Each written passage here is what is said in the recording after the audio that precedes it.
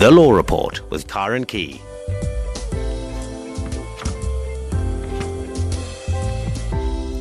And a very good evening to you from tonight's Law Report programme. I'm joined this evening by Labour Law attorney Michael Bagram, and of course, being the first Monday of the month, it's Labour Law. Michael, good evening. Welcome back to the show. Hi, good evening, and thank you. I'm very excited about this evening. We've got lots of interesting questions. Hopefully people will be phoning in as well. So we've got lots of discussion about labour law. So anyone who's involved in employing someone or being employed or having been somehow treated badly at work, this is the right program for you. Definitely. So as Michael mentioned, we do have a few emails to get through, but in the meantime, you can call us on 0892 10 2010, 0892 10 2010. Just leave your name and number with the producer, and we'll call you back as soon as we're done with the emails. Is your small business or business idea brilliant? Do you know how to pitch your business idea effectively? Would expert business advice help you take it to the next level? Pitch and Polish, in association with SAFM, is setting the stage for entrepreneurs. If you believe in your business or idea, then we invite you to take part in the SAFM Wildcard competition. You will have the opportunity to pitch your business or idea live on air and stand in line to win great prizes. To enter, go to www.pitchandpolish.com or phone 011 566 2000. Terms and conditions apply. The Law Report with Karen Key.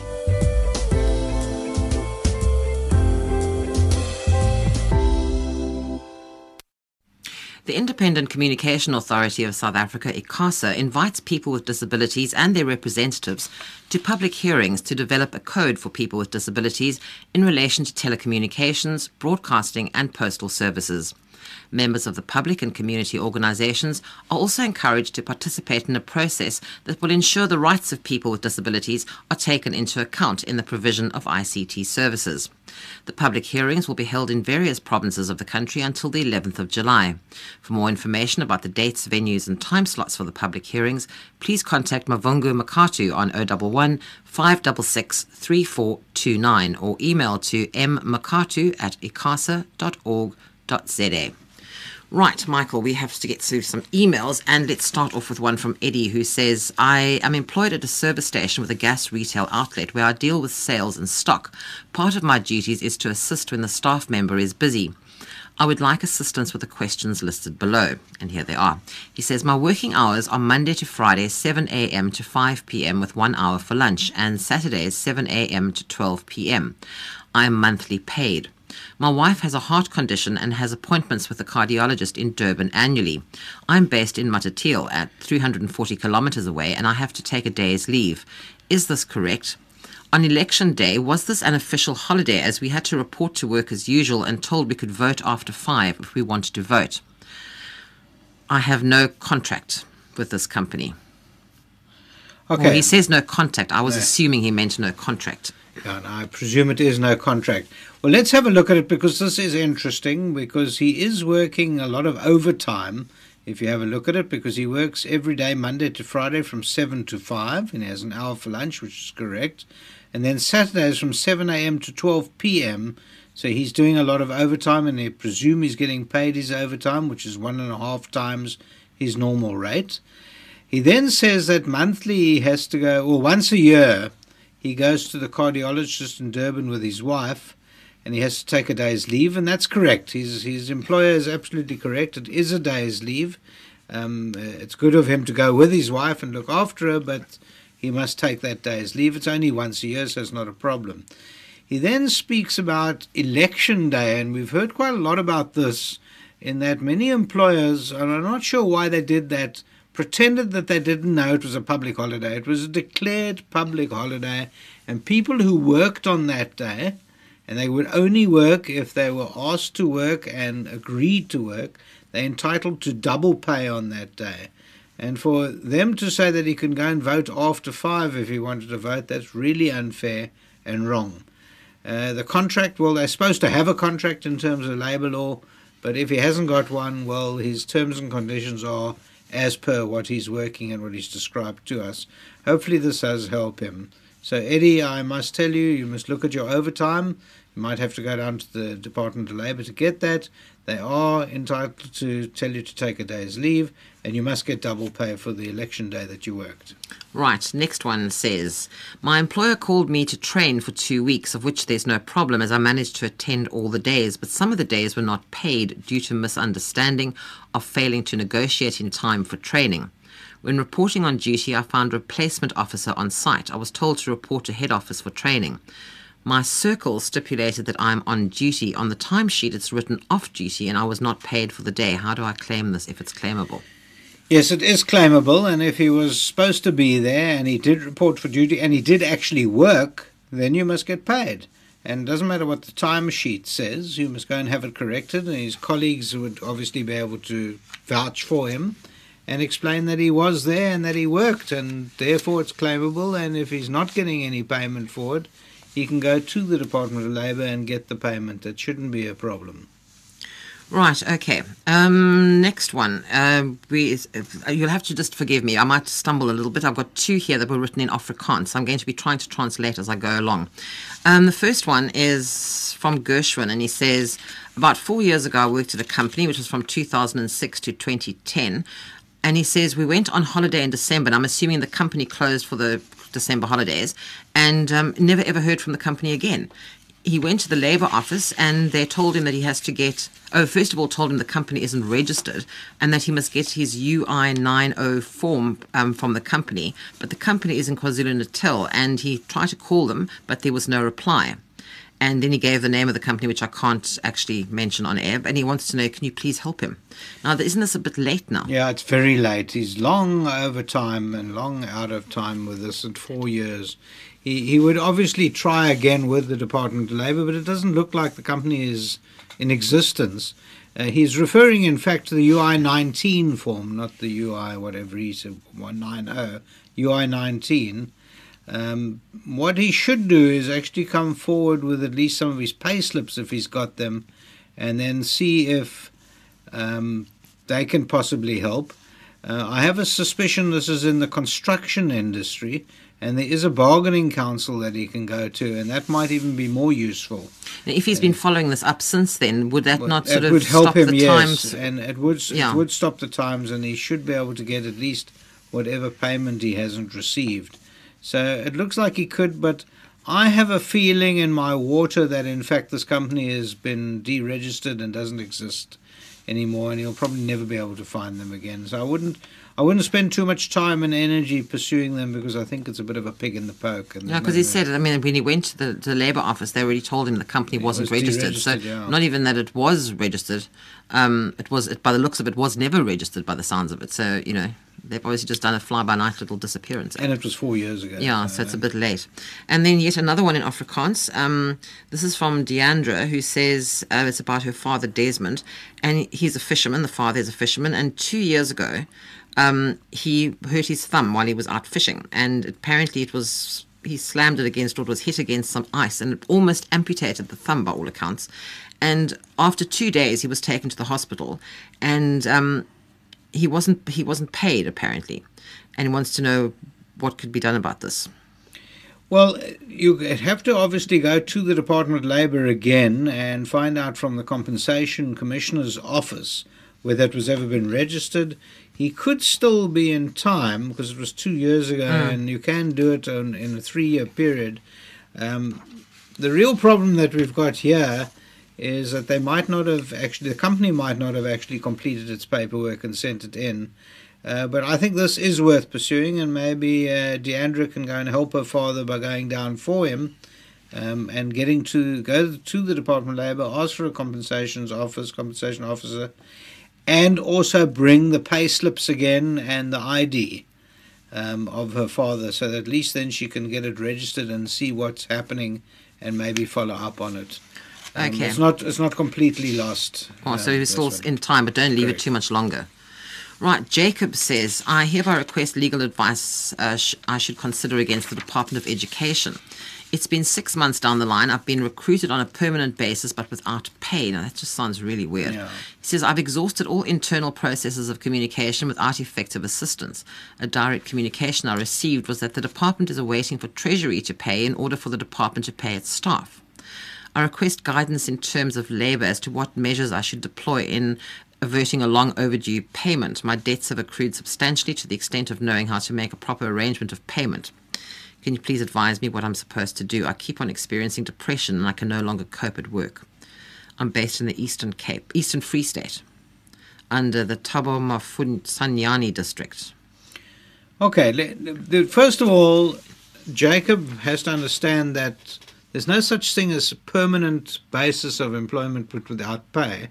So there's been some major mix-up, and he doesn't seem to be on the system. When government departments employ you, they put you on a special system, and they register you through that system. And it doesn't look like that registration, for some reason or other, hasn't gone. It doesn't look like it's gone through. So what he has to do is he's also unionized, because I know that is very strongly unionized in the Department of Education. And my strong advice to him would be to get hold of the union, find out who the shop steward is in the district, get the shop steward to work on this, and if necessary, even declare a dispute through that bargaining council. They do have a bargaining council, and the Department of Education is heavily unionized. So there's no reason why he can't get advice and can't pursue this properly. He needs to sit on the back of that union and push them, because already, as he said, there's 6 months down the line. So we're losing time quite rapidly. And then, of course, he hasn't been paid for 6 months. I don't know how anyone can survive. So it's a sorry story. It's not a completely unknown story, because I've heard of this before, where sometimes people just don't get their money. But what is the story about they're waiting for Treasury to pay in order for the department to pay its staff? Is that normal? Yes, it is. It's not normal, but it happens, because they've got I think it's called PERSOL. You mentioned that before. And it's a system where you've got to get registered on it, and if you've got a PERSOL number, unless you've got that number, they're not going to pay you. And no matter how much people beg and plead, you've got to get through the administration. And I think only a union could be powerful enough to push that one through. Okay, so there is some hope for him here. Yeah. Okay, right. Kuzwayo says, Zwelishwa Kuzwayo says, this was a program, Michael, that we actually recorded, and you were away swanning about in Italy, if I recall. Yeah. And you lots mentioned of pasta.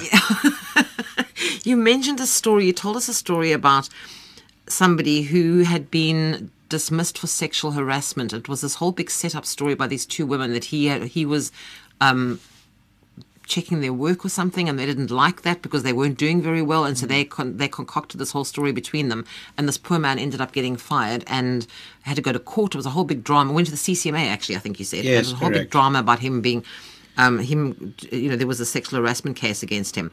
And he was reinstated, but I don't think he went back. I wouldn't want to go back. He got paid out in the end, yes. And now, Zwelisha says, it's a very good question, because I actually wanted to know this myself. He says, is the manager legally obliged to tell prospective employers that he was once dismissed for sexual harassment? And if yes, what are the implications of the stigma? I'll ask you the second question in a moment. But is he obliged to tell a prospective employer, even though this case was thrown out because it was all a lie, does he still have to say something?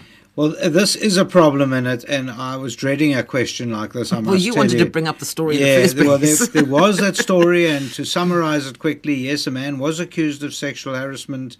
Two ladies testified for each other. As it turns out, it was all a lie. He wasn't sexually harassing them. He was performance managing both of those ladies, and they ganged up against him, and the one testified for the other to say she had seen the sexual harassment. He was dismissed after a disciplinary hearing. It caused havoc in his marriage, and of course he got a really bad name in the whole company. He was dismissed. He went to the CCMA. On examination of the two ladies, it became clear that they had concocted the whole story, and that there was no truth to it at all, and it's because they were angry with him. And unfortunately, I've seen other stories like that as well.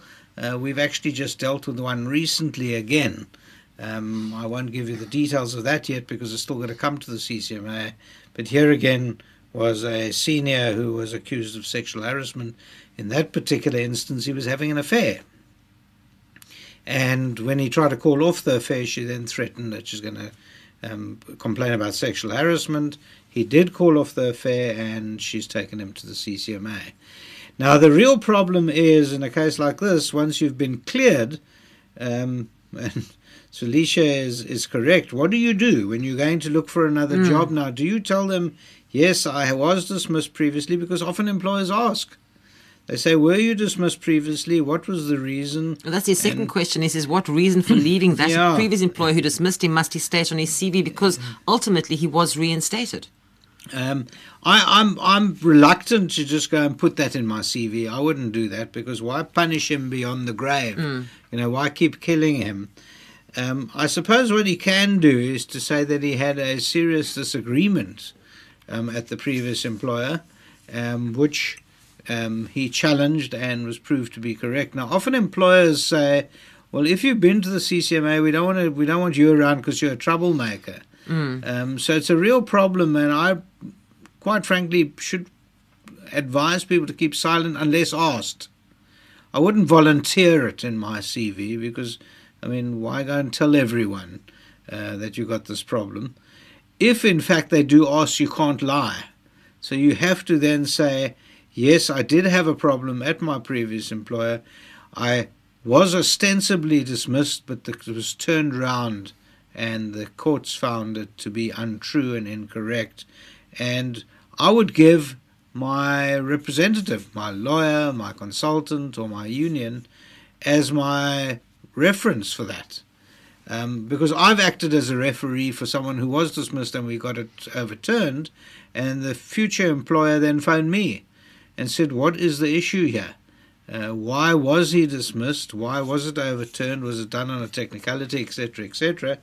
And I then explained that it's very unfair to punish the man beyond that dispute, when in fact a tribunal has said he's done nothing wrong.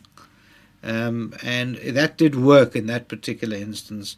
So this is a horrible question in the sense you got to tread very carefully and gingerly, because jobs are so hard to come by. And if someone is actually offering a job and then they say, well, yeah, but there's no smoke without fire. Because he says, what are the implications of the stigma? Because there is a stigma. It's going to always be in the back of people's minds. Correct. Gosh, well, maybe he did, which is awful. It's a horrible thing to have to live with that. Correct. And I don't really have a satisfactory answer for Kuzwaya. Right. Renee says, I was medically boarded 5 years ago. The previous company, Medical Aid, paid for my chronic condition in full. When we moved over to another medical aid, I was moved onto a default plan that now limits my treatment and doesn't cover my condition.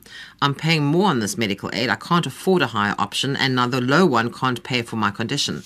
My basic condition of employment has not changed as far as I know. I've asked the company to consider my financial situation, but they say they can't. I'm now faced with more financial strain as I can't afford my previous treatment and doctors. What do I do? Yeah, it's a difficult one, and this question is all over the country. Medical aid is becoming more and more expensive. I know our government is investigating medical aid for the people. I'm not sure that's ever going to come about.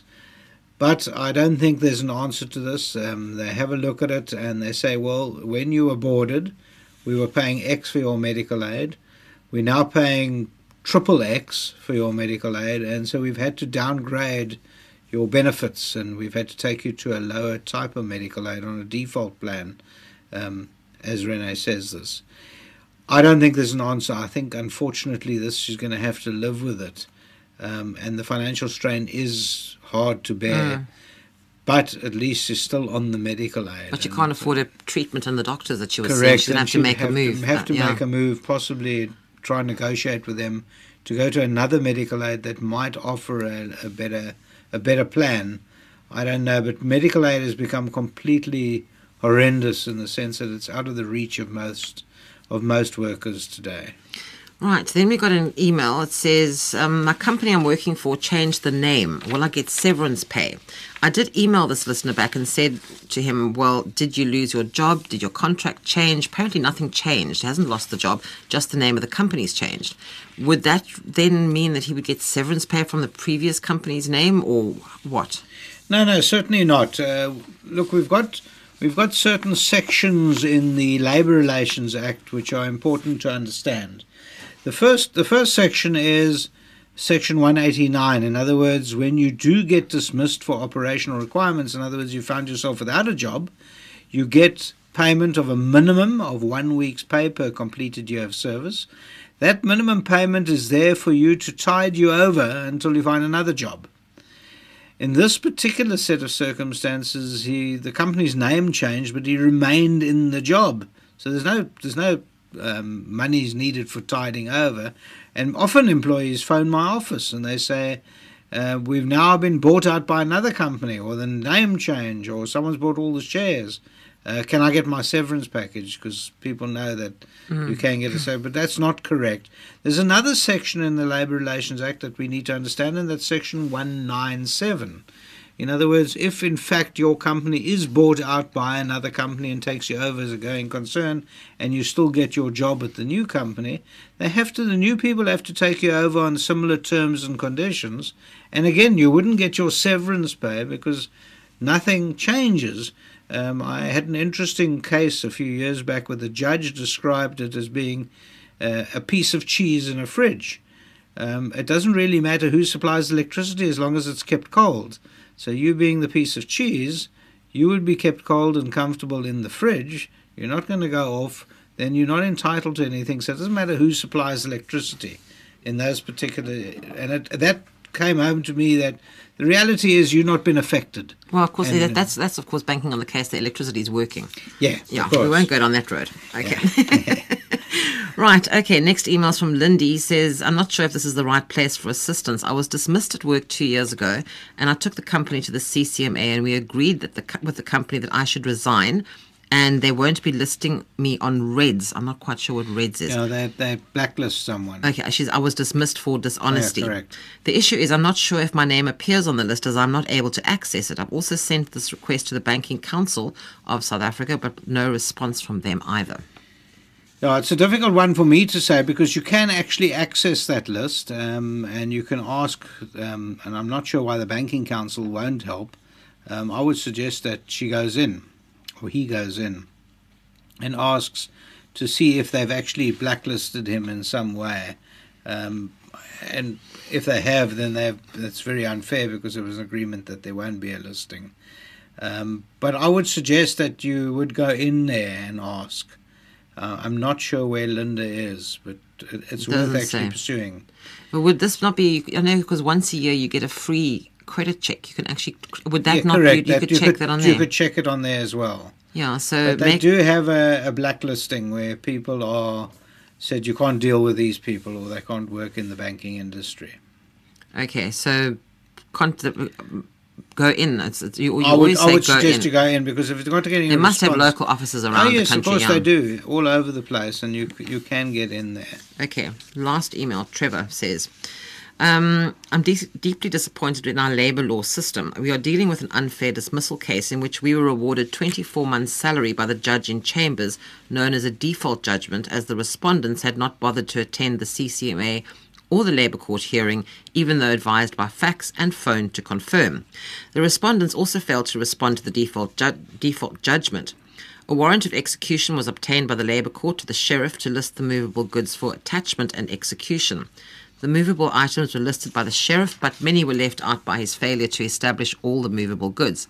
He's left the employment of the sheriff's office, and on inquiring why no reasons are forthcoming, a warrant of execution a warrant of execution to freeze the bank accounts was obtained. The bank froze the accounts.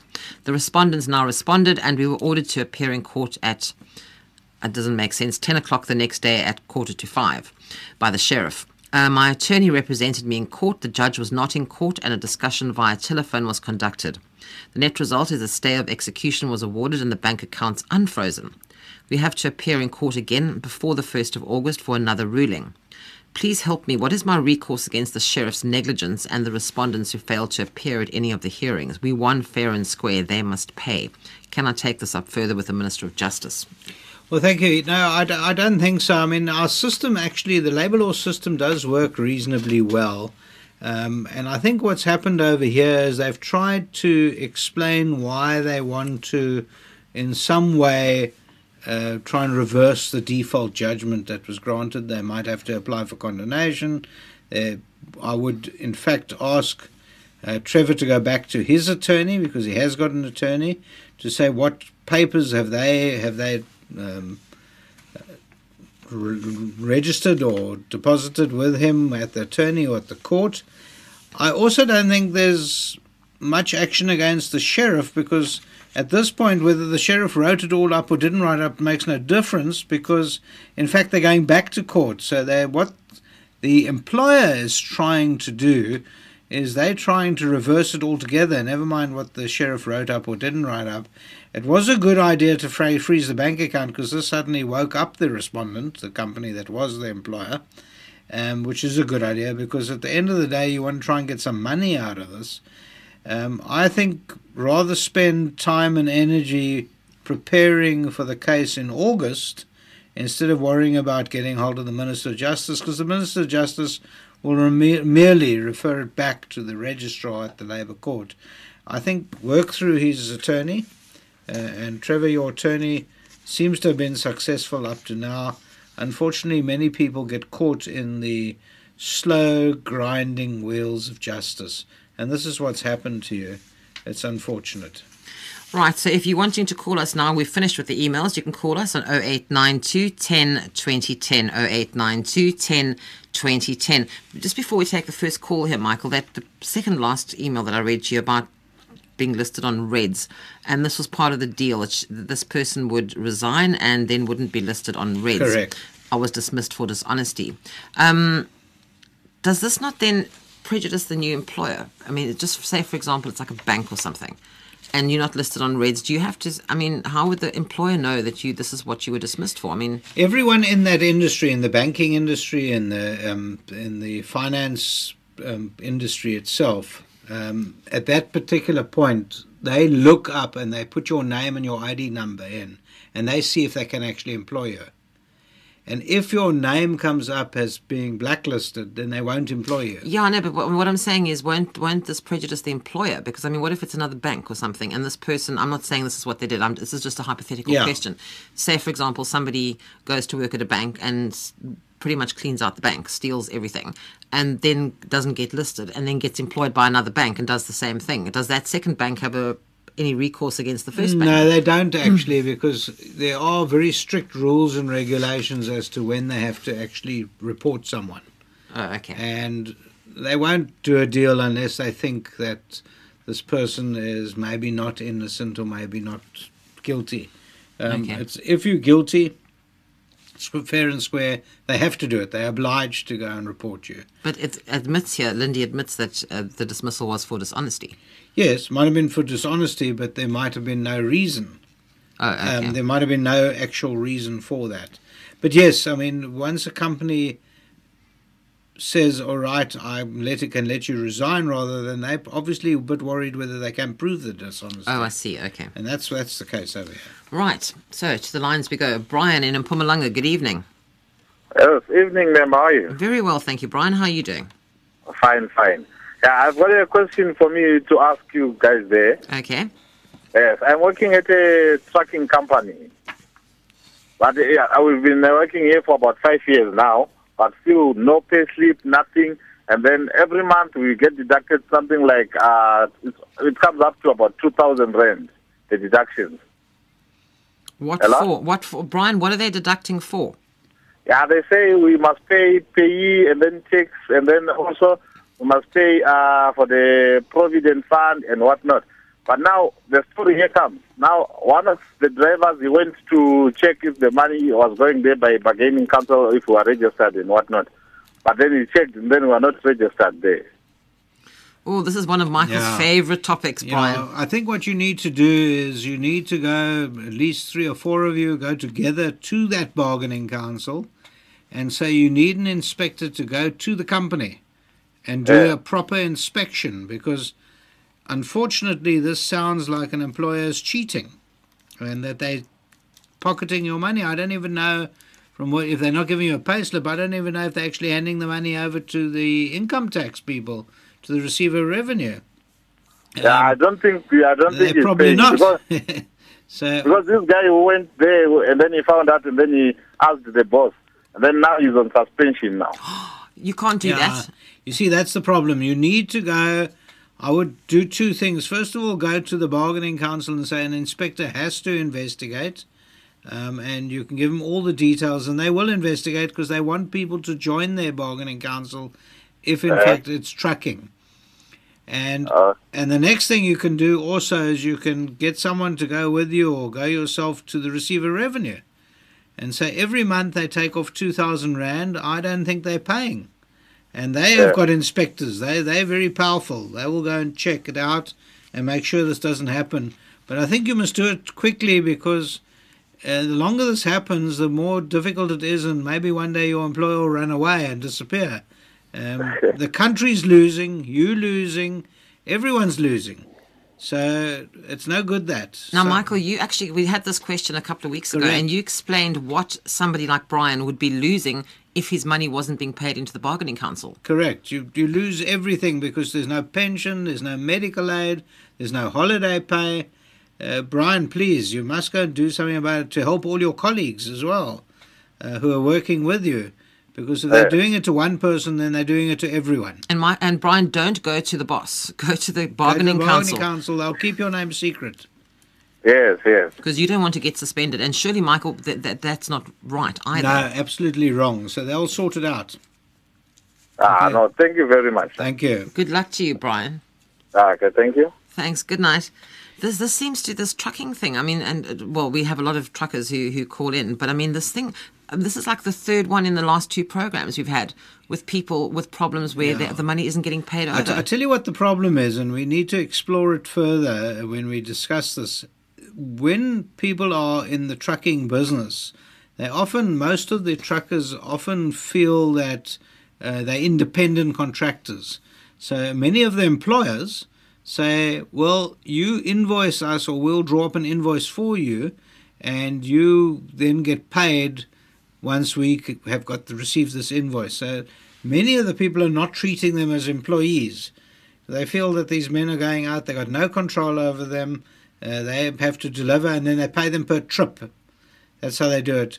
Now, there's a whole lot of problems with that. First of all, they are actually employees because they're getting 100% of the income from that company.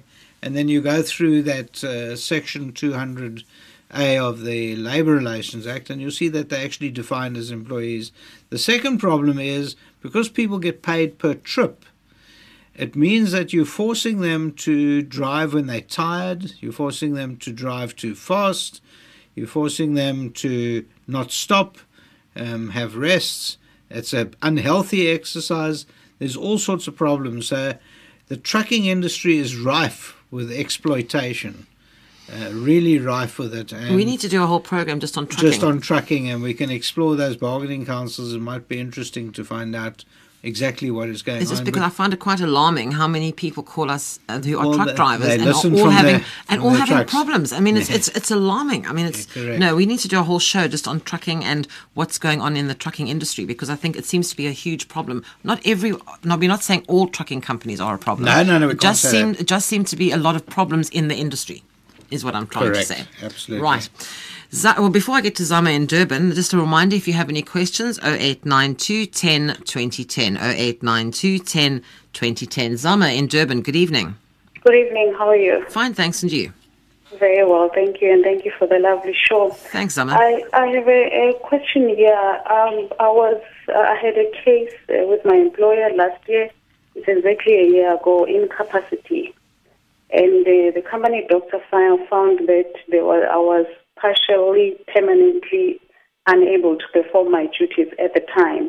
However, my understanding now is I have since recovered because another ruling was that I'd be put into another job that is not going to aggravate my condition. My argument at the time was that that condition was going to be cured, eventually provided I'm given a lighter duty while allowing the recovery to take place. So, however, management insisted that they believed the condition was never going to be better, so I must be removed from where I'm at and be put elsewhere. It's been a year. I'm still in the same department where I was at the time. I've been doing the duties that I was put on, lighter duties, and sometimes I am on that duty that they said I must not do. So my question is, can I appeal this and have it overturned, or is it late? No, it's not late. I mean, you've tried. You've tried to do those duties. You've obviously now saying that it's still making you suffer. You don't want to get sick again. You don't want that to be aggravated. So I believe you can. You can, first of all, raise an internal grievance, get hold of the grievance procedure. If you belong to a trade union, it would be useful to have them on your side, because this is the true job of a trade union, and they would be successful on this. But I don't think it's too late. I think you need to challenge it. Don't let your health suffer. Also, don't be rude about it. I mean, you want the job. You want to be able to still work. Certainly. I mean, at the time, my supervisor initiated it because it was going to be helpful at the time towards what I was going through. But I mean, I feel now that I've been better ever since, and all I needed was time to heal.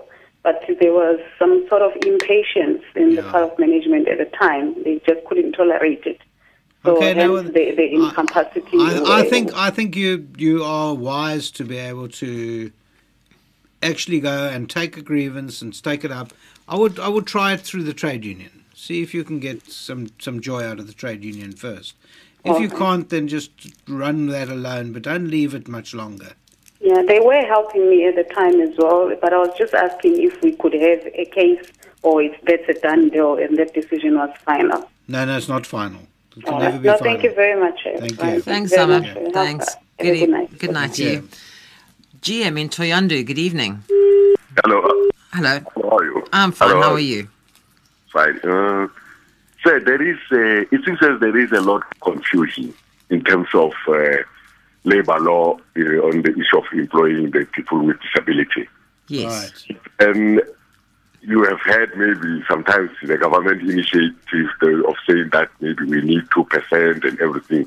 Whereas even today they have not yet been reached to that target. No. Now I want to ask you, can't you have a day where maybe you can come along with try to workshop us with this issue maybe, or to find a way to understand this, because really our people are suffering in this level. Yeah, that is correct. In fact, the Department of Labour have taken it very seriously. They are hoping to be able to push up the levels of employment of disability. The reality is we're still far behind the rest of the world in South Africa. We're not employing disabled people. But I think now with the changes to the employment equity legislation, we're probably going to see a much better push from the Department of Labour. We're also expecting inspectors from the Department of Labour to be able to also investigate and assess companies. I believe that if you are disabled in any way, you should, whatever your disability, get hold of the people who, one of the NGOs that are involved in that particular disability. If those people, and then you can stand together with others who've got the same disability of you, and then they can then pursue it.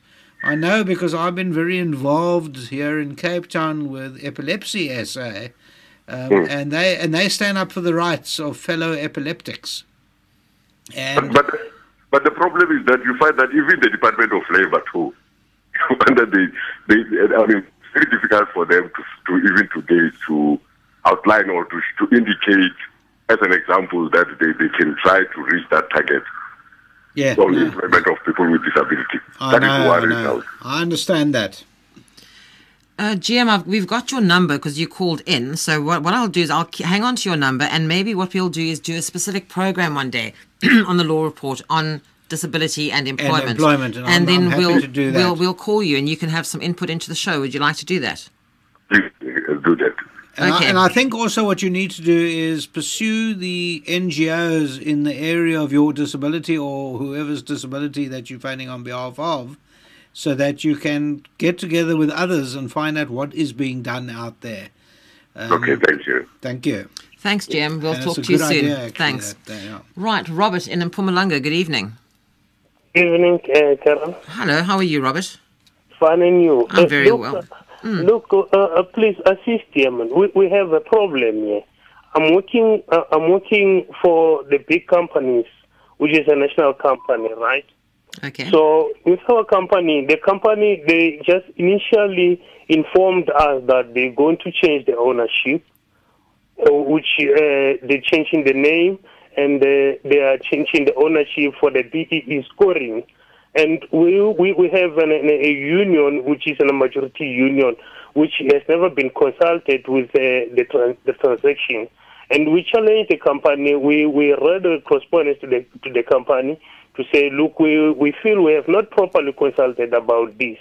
And then they are not giving us an accurate answer as to why we're not consulted, because we thought the Versum transaction is going to benefit the workers as well, because they as well came up with the thing that is called the Development Trust, which will be looking for the education of the employees and so on.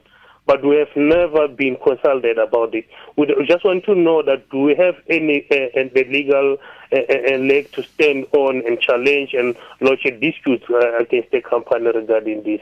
Thank you. I'll listen to the radio. Thank you, Robert. Thank you. Yes, absolutely you do. Okay. When you have a change of ownership or some sort of transfer like that, you certainly are entitled to, and especially a union, if it's a majority union, all the more so, you are entitled to challenge that, especially if the union thinks there might be some prejudice to the membership, to the staff, in the changeover. In other words, the new employer might be less beneficial, or they might not have the financial clout of the old one, or something like that.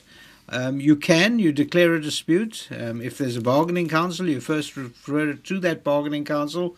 If there's no bargaining council, to the Commission for Conciliation, Mediation, Arbitration.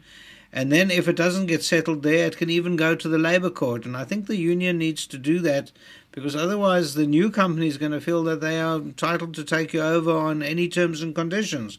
When a new company takes you over, they've got to recognise your previous service. They have to give you the same terms and conditions.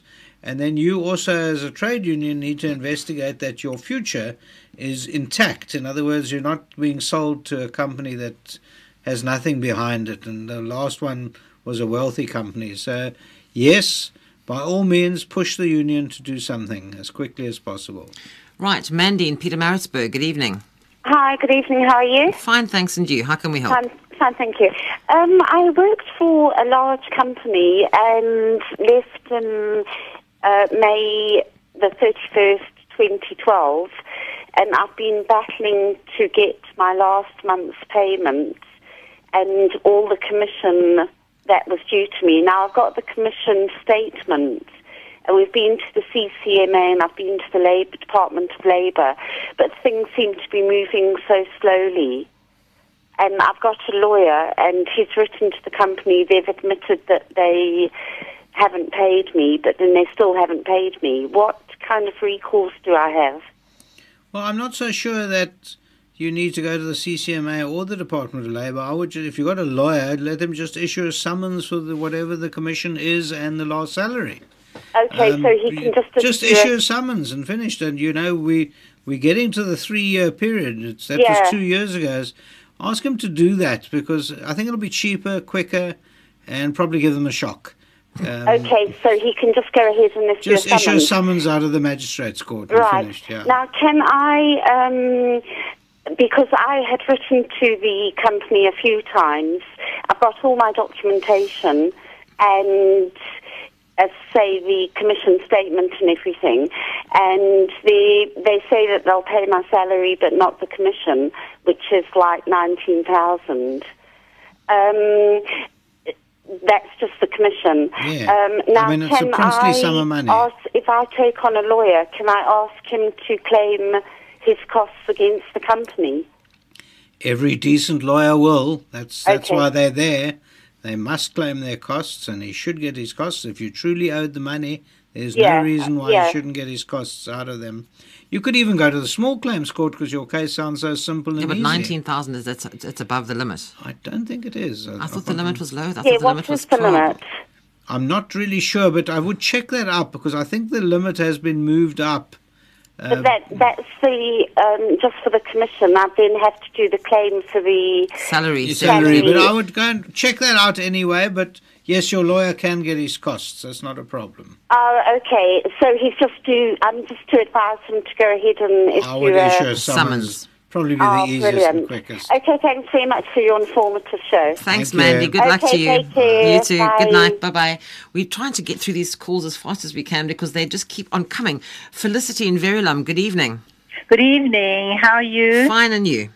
Thank you so much for your show, and I'm very happy to have the opportunity to speak to the lawyer. How can we help, Felicity? I've been employed by the Department of Education until 2012, beginning at the end of 2012, and I retired at 65 in September. But because I taught matric, I was asked by the principal to continue till the end of the year because I couldn't leave the students, during that critical time. And it has caused a bit of a complication because I should actually have left the day I turned 65. Right. I've had to go 3 or 4 times. I've had to fill in my application forms for my retirement forms 3 times because they've either lost the papers or there's always been some complication. And up till today, I have not been paid a cent. I have been in hospital. They've cut my medical aid. So I'm actually relying on my family to support me. And I would like to know, I'm actually considering now to to get a lawyer to help me. And I would like to claim all the interest that has been accumulated since 2012. Yeah, it does sound like you can, and I would recommend, because this is quite a serious problem because it's your pension, I would very strongly recommend a lawyer. And yes, once again, you could claim your costs out of this. It just sounds like this is unbelievably bad administration. I don't even think people are doing it to be nasty. I just think they're useless. And it's I feel heartsore to tell you this, but you're probably going to have to do it. Otherwise, you'll never get any movement. And we're already 2 years down the line. Yes. So I wouldn't wait much longer. Thank you very much. Thank you very much. Because because I worked October and I've worked until the end of November, I also have not been paid for those 2 months. Yeah, now I've heard these stories before. And they told me I should claim it from the principal because she was the one who asked, who knew the rule and asked me to remain teaching.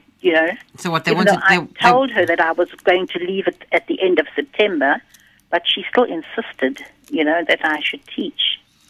Yeah, I understand that, but you can't claim it from her personally. The school is a government school. The government has to then explain why they allowed you to stay on and work, and you were told by your manager, who was your principal, to stay on. I think you have a claim. I think it's worthwhile going to an attorney. Thank you very much. Thanks, Felicity. Good luck to you. Thank you. Bye. Good night. Bye-bye. Melissa in the Eastern Cape, good evening. Hello. Hi. I would just like to, I'm phoning on behalf of my husband, actually, just to find out that he's actually with a transport company. Yeah. And he's been there for the last 2 years. He's been promised a salary of 6,000 rand, and he's still on a 4.5. And basically, they keep putting him on, and he hasn't got his increase. Is he supposed to be permanent? Is there any law after being 6 months with the company or so to be permanent? No, he is permanent. Let me just answer that for you, regardless of what they say. He's permanent. Because they always tell him that he's on a casual basis. They never give him anything to sign to let him know that he is permanent. Does he get a pay slip? They're always telling him that he's on a casual basis. He's not casual and he's permanent. Does he get a pay slip? Yes, he does. Well, please don't lose those pay slips. You look after them for him. In case they try somehow and do something silly by saying, now we're terminating you in contract with us. He is a permanent employee. I can't tell you that he has to get his increase, but there is a bargaining council for the trucking industry. And I would suggest that you get a chance tomorrow during working hours phone them and get some of the rules and regulations and find out. Don't put his job at risk. I won't. Don't tell them what company. Just go and find out from that tracking wherever you are. Okay. And I think there is. Are you in Port Elizabeth? Yes, I am. Well, there is one there. There are offices there. So please go and do that. But assure him from me that he is a permanent employee, no matter what they call him. The Labour Okay, because Relations you always Act- make him feel as if he's just on a casual basis. And make him when he feel approaches the boss, unease. It's not right. yes, and they make him, he's there for the last 2 years, and besides that, they keep talking about some financial year kicking in June to get the increase. For the last 2 years since he started, they promised him the increase. Melissa, So he hasn't got that yet. Melissa, does he have any sort of contract with them? They made him sign something, but it's just basically to say, well, he's with the company. They didn't tell him it's a contract. They didn't tell him anything. Yeah. So they're actually just like stringing him on, and he doesn't know exactly where his position is with the company. I would like you to go to that bargaining council if you get a chance tomorrow. Bargaining council. Okay, the second Yes. thing is they're taxing him a lot.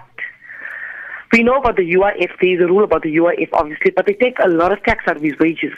Whether he's earning 6 with his overtime, plus minus his basic and overtime comes to over 6, maybe 7. But at the rate they taxing him, it's for someone that earns a salary about, I think, about 10 or 9 or 8, maybe No, it 9 or doesn't 10 sound, thousand. again, that doesn't sound right. So once you've been to the bargaining council, you've spoken to them, ask them if they can check out his pay slip. They'll probably Yes. be able to advise you. If they can't, then you go down to the Receiver Revenues Office, which is also in Port Elizabeth, and you ask them to check it out as well, and they'll give you the correct answers. Because Okay, it doesn't and, sound right what's happening. Okay, and just one more thing. When he approached the boss about his wages a month ago, or say about 2 or 3 months ago, they suspended him without pay. Is that something they No, do? And they they gave him can't- a they can't final do that. written warning to sign without a first and a second. No, they can't do that You either. need to go to the bargaining council first thing in the morning. And also find out Melissa. if he belongs to a trade union. He probably does, and he needs to also have a complaint to that trade Because- union. Because they forced him to sign the final warning, and according to what we know, we don't know very much, that there has to be a first and a second. Yeah, well, that Correct. pretty much makes sense, Yeah. yes. Yes, so they're not supposed to force No. him. Okay. And they can't suspend him without pay for asking about an increase. Yeah, Yes, that's never okay. And happened. he went a bit late that morning. So that's also in the paper over here, that because he came late or something, that they suspended him for that reason. can't do But that. the main reason was because he approached the boss and asked for his salary wasn't right. So they were very rude to him at that point, that morning, and they suspended him without pay. Yeah, no, it can't be done. But I think the bargaining council is something that you must go to. He won't have time to do that. But if you can try and get there. Okay, if and just possible. one last thing. Sorry, Quickly, Melissa. On public holidays, are they allowed to get paid? Yes, of course, double. And they actually deduct all the public holidays out of his wages. What? Is that something they can do? No, they can't. They certainly Okay, because can't. they've been doing that from the beginning, and he's been getting, because there's been so much public holidays lately, they actually deduct from his overtime 9 days, 9 hours from each day for Has a he, day. has he been working on those public holidays, Melissa? No, Yes, and he works, and he doesn't get double pay for it as well. No, he must get double pay and they can't deduct. So there's something very, very wrong. Please Yes, go and do that investigation for him. Okay, according to what you told us, you actually helped me a lot. My pleasure. Thank you very, very much You've for your help. You've got a busy week ahead of you, Melissa. Yes, I do, and I will make sure I go and do exactly what you guys said. Please do, and let us know how it goes. We'd love to hear how it all went. I will definitely do so. Thanks, Melissa. Thank you. Good night to you. Thank Bye-bye. you. Okay, bye-bye. Oh, gosh. We've got 3 more calls sitting there waiting for us, and I don't think we've literally got 2 minutes left at the end of the show. So Elvis in Polokwane, Andres in Tembisa, and Adam in Mpumalanga, sincere apologies, but really, we were so busy tonight. All the emails, we've had loads of calls. And if those of you who I couldn't get on Elvis, Andres, and Adam, maybe if you'd like to send your question to us via email, you can send it to law@safm.co.za and we'll try and help you. I'm sure Michael won't mind if it's a question. We can Absolutely reply not. to it via email as opposed to making you wait until next time. So send the email to law@safm.co.za and we'll try and help you as much as we can so you don't have to wait a whole month until Michael comes back. Well, my thanks once again this evening to Labour Law Attorney Michael Bagram, and he's been my guest on tonight's edition of the Law Report programme. And Michael will be back with us again on Monday, the 4th of August. I cannot believe it's almost the end of the year again. And remember, there's a list of available documents on the Facebook page, Law on SAFM. If you'd like any of those, post a message on Facebook, but please do remember to include your email address so I can send them to you. Or you could email me on law@safm.co.za. And if you don't have access to Facebook, I will send you a list of those documents and then you can choose what you'd like to have. Michael, once again, thank you so much for joining us. Thank you, and it was very exciting with all our listeners phoning in. It's always a busy night when you come along. Thank you, guys. Please keep listening and keep asking us difficult questions. We love it. Thank you. I start sounding like I know what I'm talking about because I learned so much on the show.